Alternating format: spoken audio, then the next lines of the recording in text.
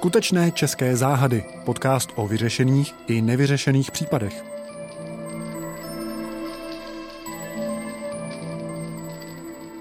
Jmenuji se Josef Klíma, jsem reportér Seznam Zpráv a mám toho za sebou už za těch 30 let, co tohle povolání dělám, jako reportér docela dost. Natáčel jsem i reportáže o případech dodnes záhadných. Mezitím se do některých z nich pustil další, mladší novinář, Jaroslav Mareš. A došel dál než já. Někdy až k samotnému rozluštění letité hádanky, se kterou si nikdo před ním nevěděl rady. Právě o těchto záhadných případech si budeme povídat v podcastu Skutečné české záhady.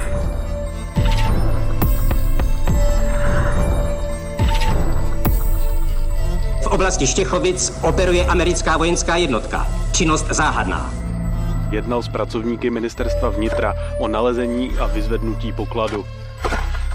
Majer nabyl přesvědčení, že v uvedeném úřadu byly shromážděny veškeré důležité vynálezy říše a jejich způsobilost byla zkoumána vedoucím ústavu inženýrem Englem. Dne 22. září 1989 ve 20 hodin byl prostor narušen neznámými osobami, které použili střelné zbraně proti strážní hlídce. Dokumenty nacistické třetí říše, tajné zbraně, tuny cenností za miliardy dolarů. A to všechno údajně jen kousek od Prahy. Kdo stál za štěchovickým pokladem? A proč tolik zajímal komunistickou státní bezpečnost?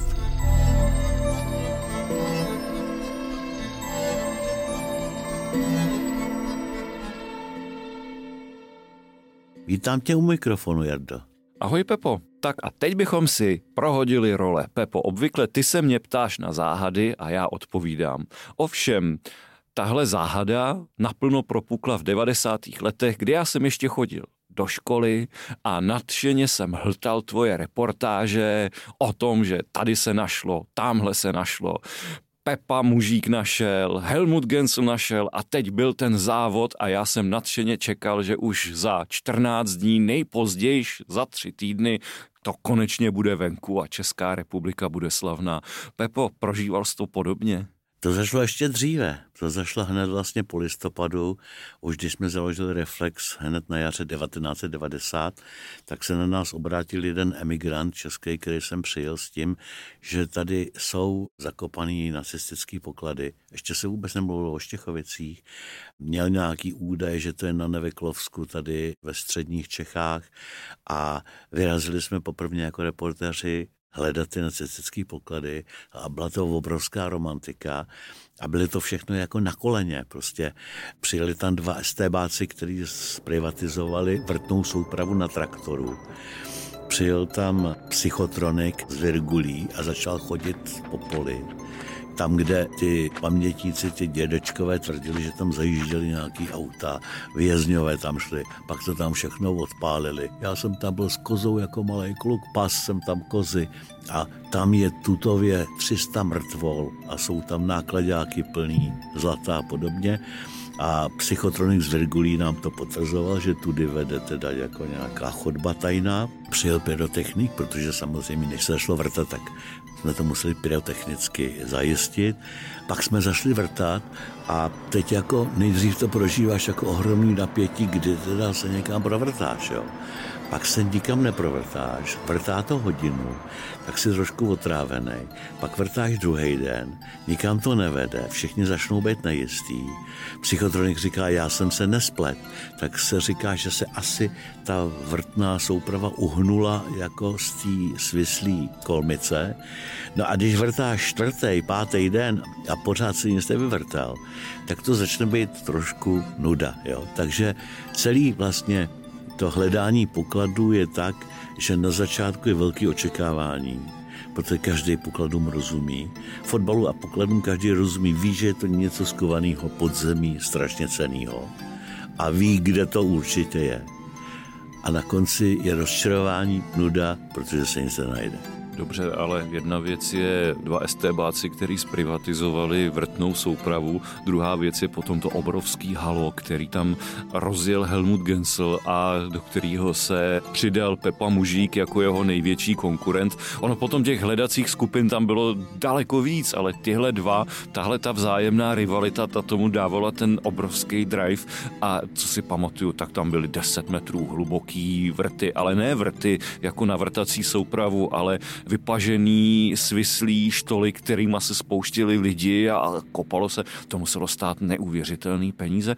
Máš nějakou teorii na to, jako co jsi to vlastně prožil? Já jsem tenkrát jako samozřejmě už dospěl k názoru, že jako Helmut Gaensel vlastně potřebuje novináře, protože jednou za rok se nás vždycky sezval na tom jeho mandátu, který tam měl ve Štěchovicích, to byl takový ten hotel penzion, tam nás vždycky, bych řekl, všechny novináře bohatě pohostil, ukázal nám kus starého snílého prkna, na kterém byl eventuálně ještě vyražený nějaký znak SS nebo tak a říkal, už jsme blízko, během několika měsíců jsme prostě dole a tam je skovaný všechno možný.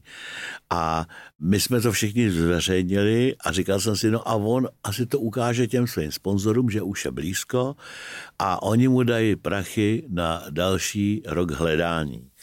Ale to až v té druhé fázi, ze začátku to zase bylo romantický. Ze začátku jsme zase mysleli, že Pepa Mužík nebo Helmut Gaensel něco najdou. Teď Pepa Mužík zase měl v záloze všechny tu mapku slavnou s těma křížkama a měl tam ty pamětníky. Ale pak už jsem jezdil vždycky do Štěchovic, tam byla jedna jabluňka, která kvetla přesně v ose Štěchovický přehrady. Před tou jsme si postavili kameru a říkal jsem, tak jako každý rok i letos na jaře jsme zavítali do Štěchovic, abychom se podívali, jak daleko jsou hledači štěchovických pokladů. No a mělo to obrovskou sledovanost.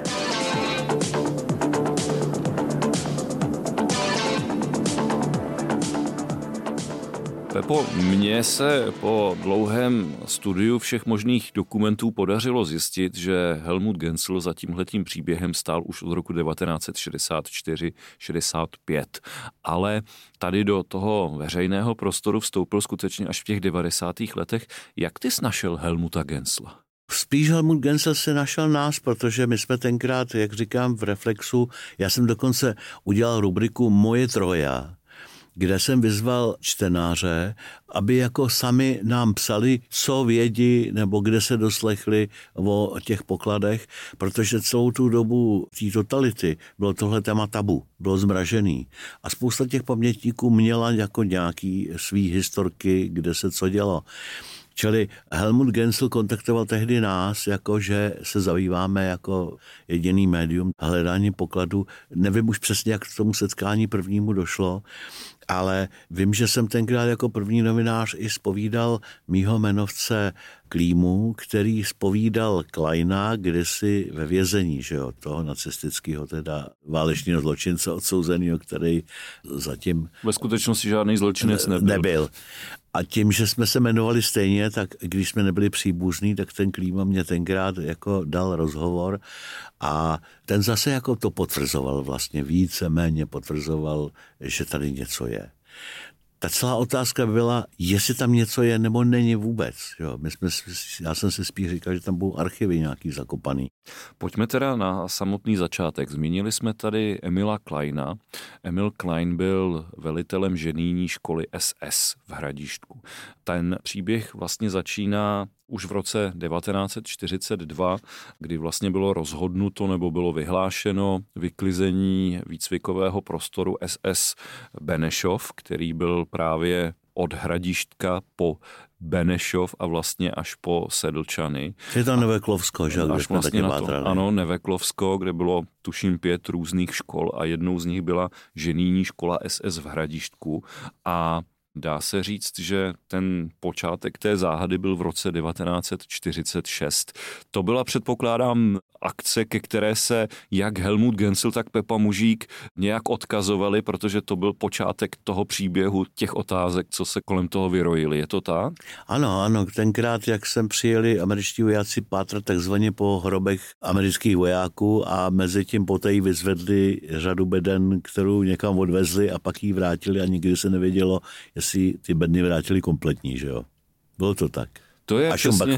To je přesně Günther Aschenbach, který se ohlásil už v roce 1945 francouzským úřadům a francouzské velvyslanectví varovalo československé ministerstvo vnitra a ministerstvo obrany, že tady něco je. Ovšem obranné zpravodajství pod Bedřichem Rajcinem na to vůbec nereagovalo, tudíž nakonec vydali se Američani a něco odvezli, poté něco vrátili a my se od té doby všichni dohadujeme, jestli to, co odvezli, bylo to, co vrátili, anebo vůbec jak to bylo. No a dochovalo se nám k tomu hned několik právě dobových hlášení toho, co se tam stalo.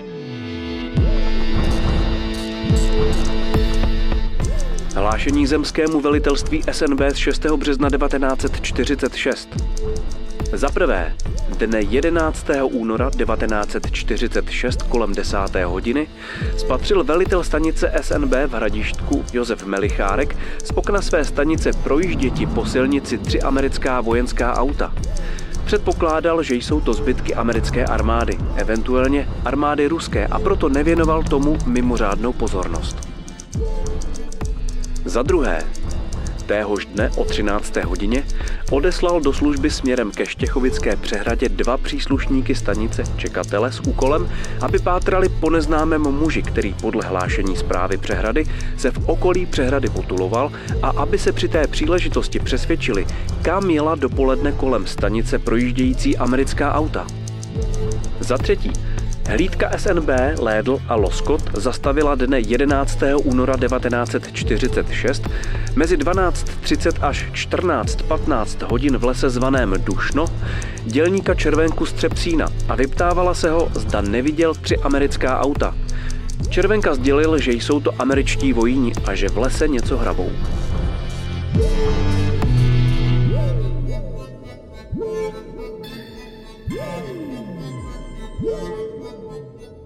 Tenkrát ty Američani v tom roce 46 věděli, že tam není žádný poklad asi. Ty šli po dokumentech, ale opravdu tam byly nějaký dokumenty, nebo ví se už přesně, co v těch bednách bylo, který odvezli Američani tenkrát?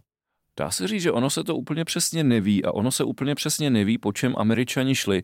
Respektive to, co se podařilo zjistit mně, když jsem to bral trošku šířeji, tak v únoru roku 1946 proběhla na našem území daleko větší spravodajsko-loupežná akce, řekněme, protože v okamžiku, kdy československá státní bezpečnost zjistila, že Američani s něčím odjíždějí ze Štěchovic, tak zalarmovali všechny stanice veřejné bezpečnosti v republice, aby hlásili podezřelé transporty vozidel, a zjistilo se, že Československo opustili nejméně 4 transporty amerických vojenských aut, osobních nákladních, a je to záležitost, která je do dneška ne zcela vyšetřená, protože podle toho, jaká byla ta místa hlášení a časy hlášení, už je jasné, že to ta štěchovická kolona nemohla být a že to Američani zahrnuli do nějaké větší akce.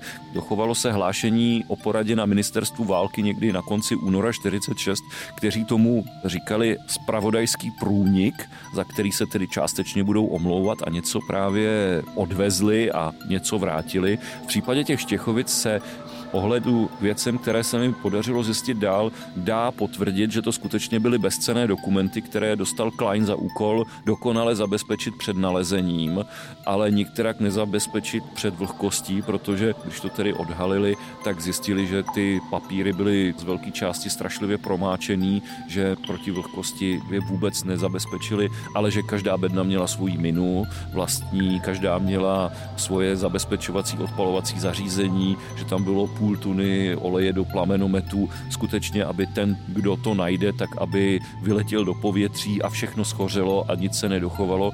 Mně to dává smysl v tu chvíli, když se na to podíváme jako na jakýsi klamný plán těch nacistů, aby prostě se mohlo říkat, ono to všechno bylo odvezeno do Štěchovic a ono to tam schořelo. Protože máme k tomu hlášení Jana Majera, neboli Hanse Majera.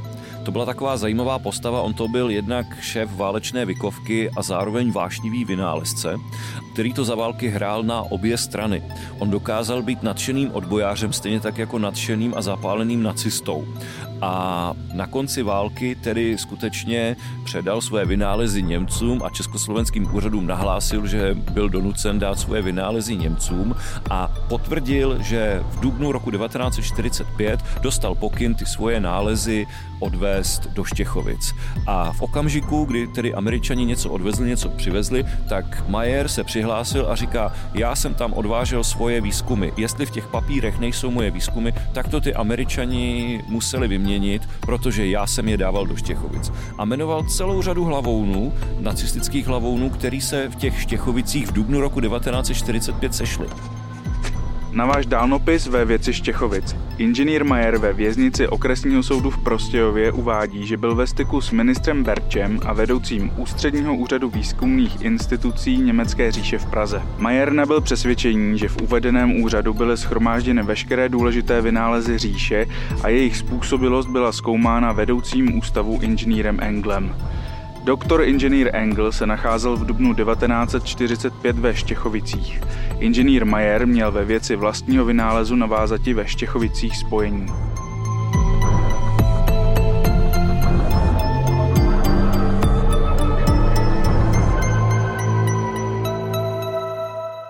Na mě to celé dělá dojem, že se tam tedy sešel Heinrich Gärtner, šéf vyzbrojovacího úřadu SS, který měl převzít tajnou zbraň, Hans Kammler, který ji měl dodat, ministr hospodářství a práce protektorátu Čechy a Morava.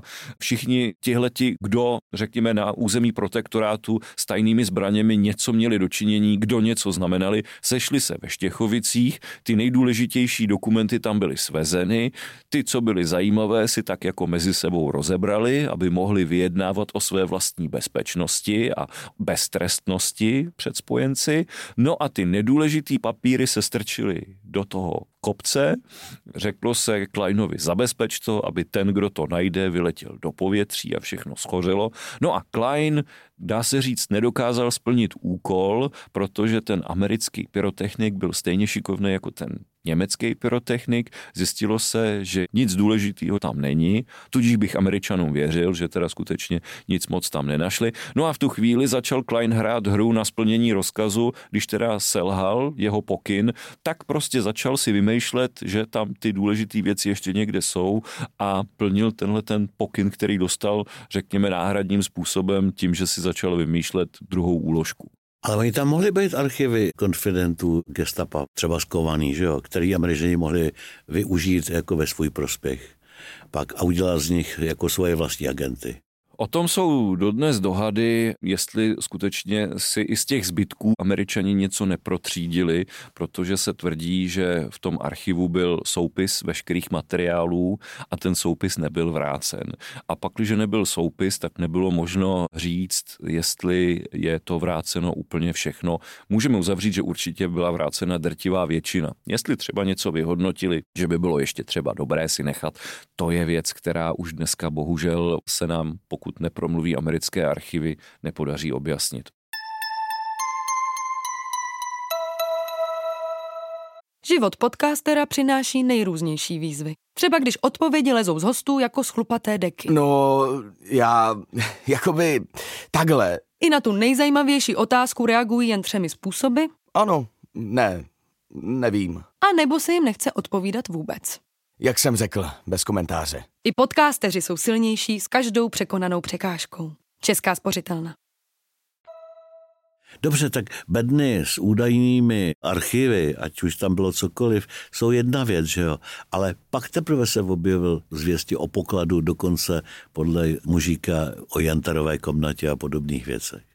No, ty rozměry, u kterých to skončilo, tak ty jsou skutečně nebetyčné. Všem ten prapůvod je právě v osobě Emila Kleina, který jako velitel ženijní školy SS dostal za úkol tyhle ty bedny právě zakopat a zabezpečit. A poté, co se tedy vytáhli a zjistilo se, že v nich pravděpodobně, pokud teda Američani vrátili to, co odvezli, že v nich nic důležitého není, tak se začalo řešit, jak to teda bylo. No a v tu chvíli si vyžádali Emila Kleina z amerického zajetí. Emil Klein byl vydán, no a byl u nás souzen a odsouzen za válečné zločiny. Nejdřív dostal 12 let, on měl tu v úzovkách drzost, že se odvolal, protože nic neprovedl, tak za to dostal v odvolačce 20 let a on skutečně nic neprovedl. Dá se říct, že ty zločiny, které se děly v Hradištku, když se stráže SS rozhodli, že si pro zábavu budou střílet vězně, tak to byl Emil Klein, který ve skutečnosti nevelel těm strážím toho koncentračního tábora, ale té ženijní škole, ale v tu chvíli to byl Emil Klein, který zasáhl a ukončil tamto vraždění. Skutečně nikdo mu nic neprokázal. To nejkontroverznější, co dá se říct, by se mu dalo klást za vinu, bylo ten postup na Prahu, který, když dostal rozkaz v květnu 45, tak vlastně s jednotkami SS postupoval z jihu na Prahu ve snaze potlačit pražské povstání, ale je otázka, jestli by něco takového bylo na 20 let. Spíš za tím rozsudkem právě je ta věc, že Emil Klein něco ví a státní bezpečnost ho tedy uklidila na 20 let do vězení a začala na něm pracovat. No a právě Emil Klein začal s tím, že si pravděpodobně vyhodnotil, že povídání o dalších uložených věcech mu může zachránit život a tak si začal zachraňovat život tím, že vyprávěl o tom, že dobře, tohle bylo 30 beden, ale tam je ještě dalších 30 beden. No a potom začala hra na kočku a na myš, kdy Emil Klein maloval svoje plánky a svoje šifry. Dostal se ven, že jo, odvezli ho z vězení do Štěchovic, on si něco vyměřoval, prošel se hezky po louce, nechal vojáky kopat, potom nic nevykopali, tak on pokrčil rameny, začal to přepočítávat, zase ukázal jiný místo a takhle to vlastně běželo až do roku 1964. No Gaensel přišel tenkrát právě s tím, že on se s Kleinem setkal ve vězení, že mu Klein opravdu prozradil, kde to je a že mu dal dokonce nějakou tajnou mapku, že jo. A s tou mapkou tady začal operovat. To je pravda. On Klein se i ve vězení tvářil velice tajemně. On z té hry na záchranu života na jednu stranu trošku nelogicky postupně to proměnil ve hru na prodloužení vězení, protože on se neustále objevoval s novými plánky, s novými náčrty a s bájemi o jakési tajuplné technische Schule a technische Gesellschaft, že když mu povolí to, že může promluvit, takže skutečně promluví. Oni už ho dávno chtěli propustit, vyhostit a on si to prodlužoval a teprve v roce 1964 dochoval se dopis, kdy Československé ministerstvo vnitra se obrací na vládu v Moskvě a táže se, že prostě máme tady Kleina, on vypráví něco o Kaiser Wilhelm Institutu, což byl teda institut, který měl vyrábět jadernou zbraň pro Němce a máme ho teda pustit, nebo tam prostě máme ho vytěžovat, jestli tam něco je. A z Moskvy přišlo vyjádření, že pakliže jsou nějaké dokumenty Kaiser Wilhelm Institutu ve Štěchovicích, takže už mají maximálně historickou hodnotu, protože všichni vědci z Kaiser Wilhelm Institutu už od roku 1945 pracují pro Moskvu. Takže když tedy Moskva prohlásila, že Klein je bezcenný, tak byl na Štědrý den roku 1964 propuštěn a vyhoštěn.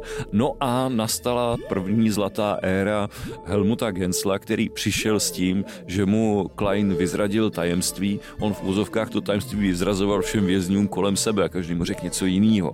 Ale přišel s tím, že mu Klein řekl a Helmut Gaensel odpustí, byl to právě Helmut Gaensel, kdo pronesl slovo poklad. Protože Emil Klein nikdy nemluvil o pokladu, ten mluvil o dalších bednách s různými tajnými zbraněmi a zázračnými paprsky smrti a já nevím, co všechno se ještě vymýšlel, ale nikdy nemluvil o pokladu.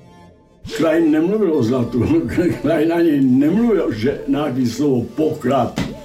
Poklad on nikdy nepoužíval, to já jsem víceméně používal to slovo poklad. První, kdo promluvil o pokladu, byl Helmut Gaensel a bylo to v letech 1964 až 1968 a právě to zlato se Helmutu Gaenselovi stalo takovou jakousi propustkou za železnou oponu, kdy on dostal opakovaně výjezdní povolení a mohl vyjet a když vyjel v srpnu roku 1968, tak už se nevrátil. Včera, dne 20. srpna 1968, kolem 23. hodiny, překročila vojska Sovětského svazu, Polské lidové republiky, Německé demokratické republiky, Maďarské lidové republiky a Bulharské lidové republiky státní hranice Československé socialistické republiky. Mně už tenkrát Gaensel připadal jako exotická figurka. On říkal, že žil v Brazílii po válce, že tam měl zlatý doly, že vlastně vyrost, ale v českém pohraničí, protože byl sudetský Němec. A nic z toho člověk neměl možnost si ověřit, že je pravda. K čemu si pak ty dospěl, co se týče Gaensela jako figury teda? No on ze začátku vystupoval jako tajuplný agent státní bezpečnosti, který ve skutečnosti v tom vězení nebyl odsouzen, ale byl nasazen právě na Emila Kleina.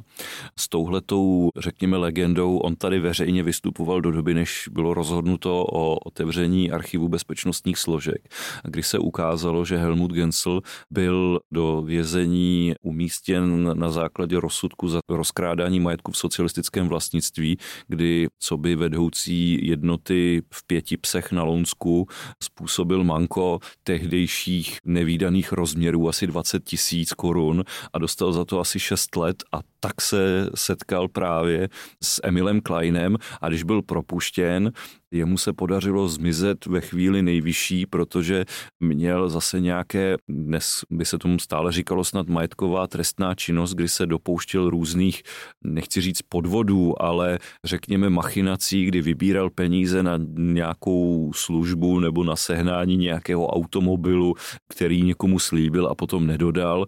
A když se kruh kolem něj začal stahovat, tak on si skutečně v minutě 12. vyjednal tedy povolení od tehdejšího ministra vnitra, že ho pustí, přestože jiné orgány kriminálky už na něj měli spadeno a dochovaly se záznamy, že už chystali jeho realizaci, tedy zatčení. Takže on v tu chvíli, dá se říct, využil tenhle ten příběh k tomu, aby se dostal za hranice. No a pravděpodobně, podle mě, když zjistil, že se s tím dá dostat za hranice, takže je to natolik atraktivní příběh, že by se na něm dalo i vydělat a vydělávat a všechno, čeho jsme byli svědky od toho roku 64, 68, tak dá se říct, že za vším stál Helmut Gaensel. A to hlášení, kde tedy je poprvé zmíněno zlato, se nachází v archivu bezpečnostních složek a je to hlášení z roku 1968. V roce 1968 se dostavil na ministerstvo vnitra v Praze na Letné československý státní příslušník Helmut Gaensel německé národnosti a jednal s pracovníky ministerstva vnitra Hodák Hoše Gříha o nalezení a vyzvednutí pokladu. Jmenovaný byl v letech 1962 až 1965 ve výkonu trestu odnětí svobody pro trestný čin rozkrádání majetku v socialistickém vlastnictví v NVU Valdice, kde se seznámil s odsouzeným bývalým generálem SS Emilem Kleinem a generálem SS Helmutem von Drexlerem. Od Kleina se dozvěděl o pokladu ukrytém koncem války ve středních Čechách. Oba jmenovaní po svém propuštění v roce 1964 odcestovali do Německé spolkové republiky, kde je Gaensel v roce 1966 a 1967 navštívil. Údajně se jedná o poklad bývalé Třetí říše, stávající z přibližně 30 beden dokumentů, více jak 2000 kg zlata, šperků a podobně, v hodnotě cirka 3,5 miliardy dolarů.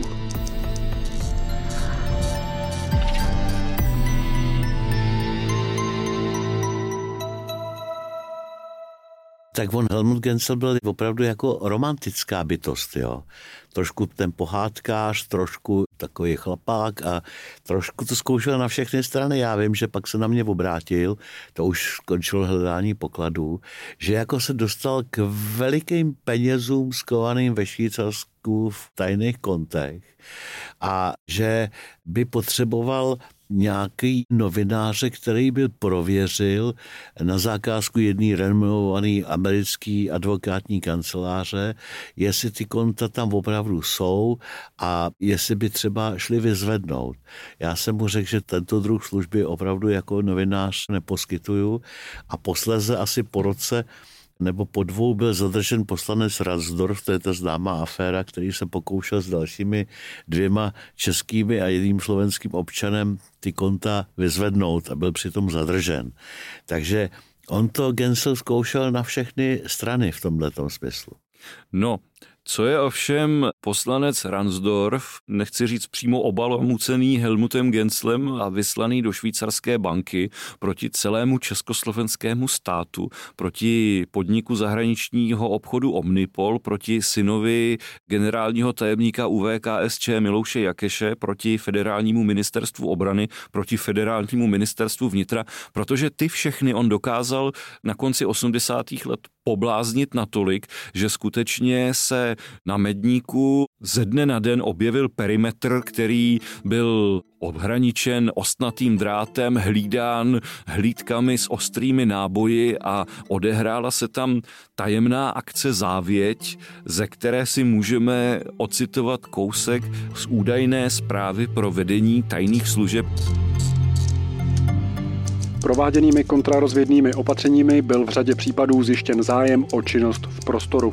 Dne 21. září 1989 byl ve 21 hodin zaznamenán v blízkosti strážního stanoviště výbuch po domácku vyrobené trhaviny a dne 22. září 1989 ve 20 hodin byl prostor narušen neznámými osobami, které použili střelné zbraně proti strážní hlídce.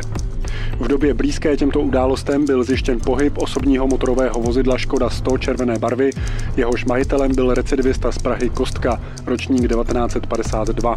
Prostředky radiokontrarozvědky bylo ve dnech 19. září až 23. září 1989 zachyceno celkem 24 mimořádných relací ve vysokofrekvenčním pásmu pomocí frekvenční modulace na kanále využívaném speciálními službami pro družicová spojení. Po rozsáhlých zkoumáních došli experti radiokontrarozvědky k nejistému závěru, že vysílání pocházelo z vojenského letounu USA, který v tomto termínu létal v blízkosti československé státní hranice. I přes zákaz civilních i vojenských přeletů koridorem zahrnujícím zájmovou lokalitu došlo koncem října k narušení prostoru zemědělským letadlem a rovněž přeletem vrtulníku sovětské armády bez imatrikulačních znaků.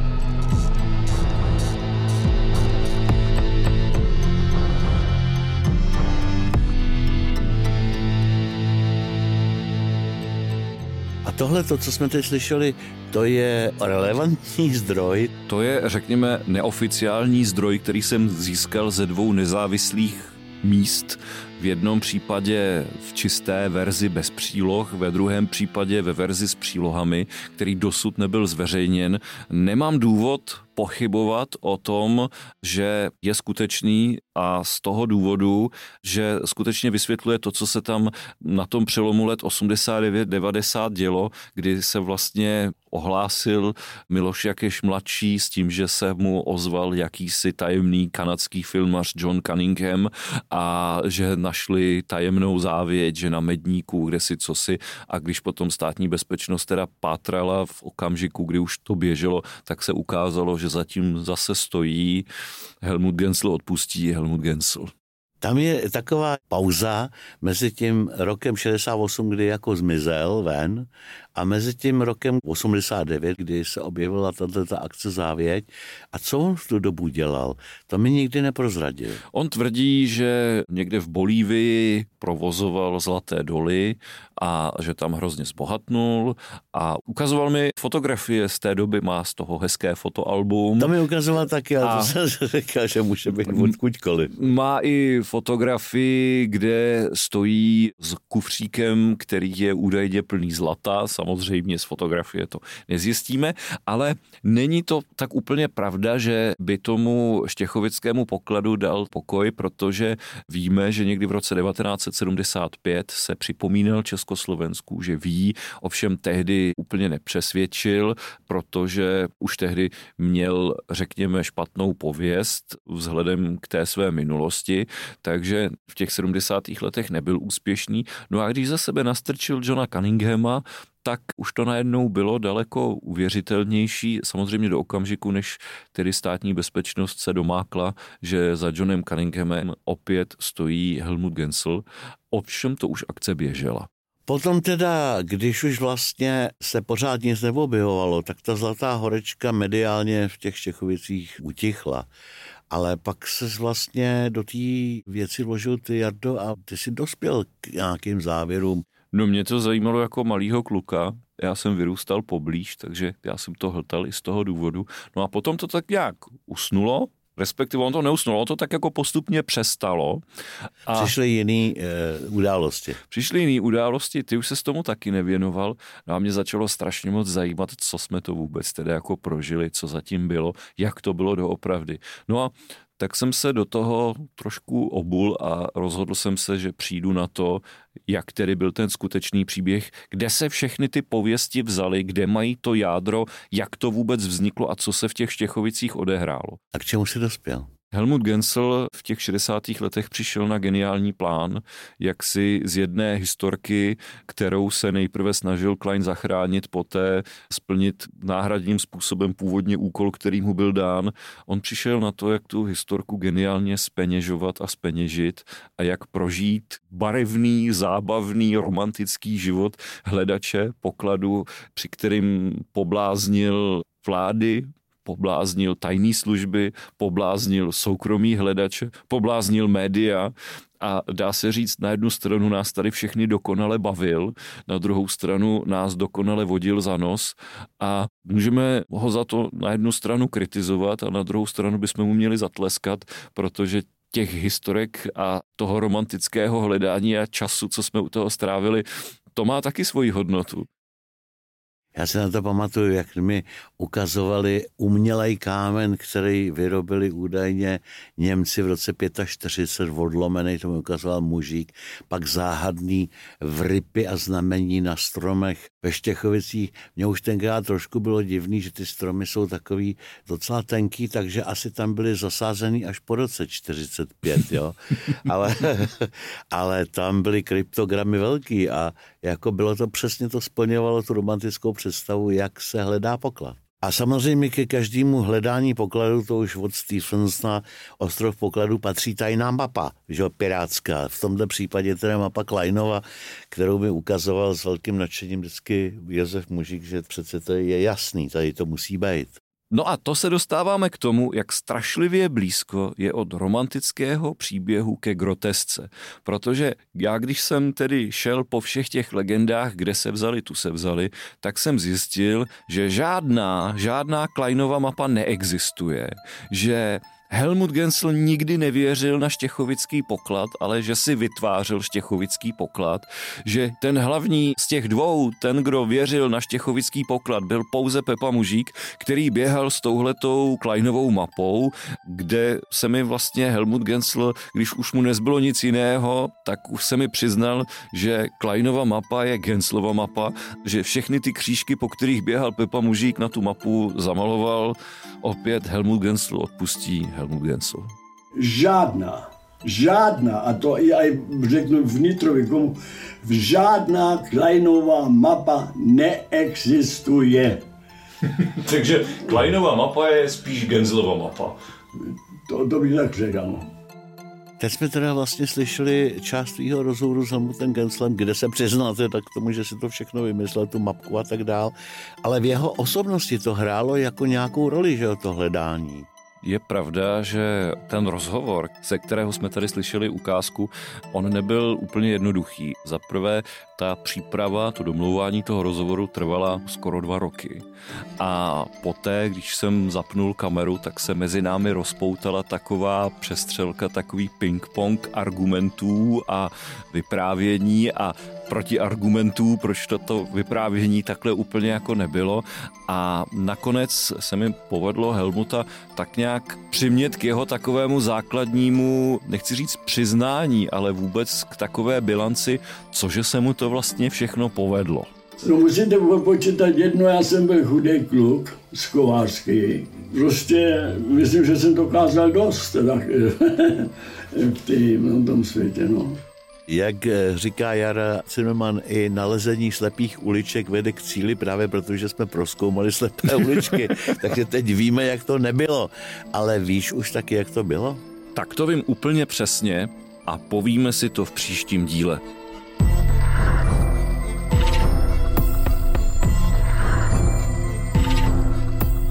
A to je z 5. dílu podcastu Skutečné české záhady už skutečně vše. Poslouchejte nás dál na Seznam Zprávách, podcasty.cz a ve všech podcastových aplikacích. Loučí se Josef Klíma a Jaroslav Mareš.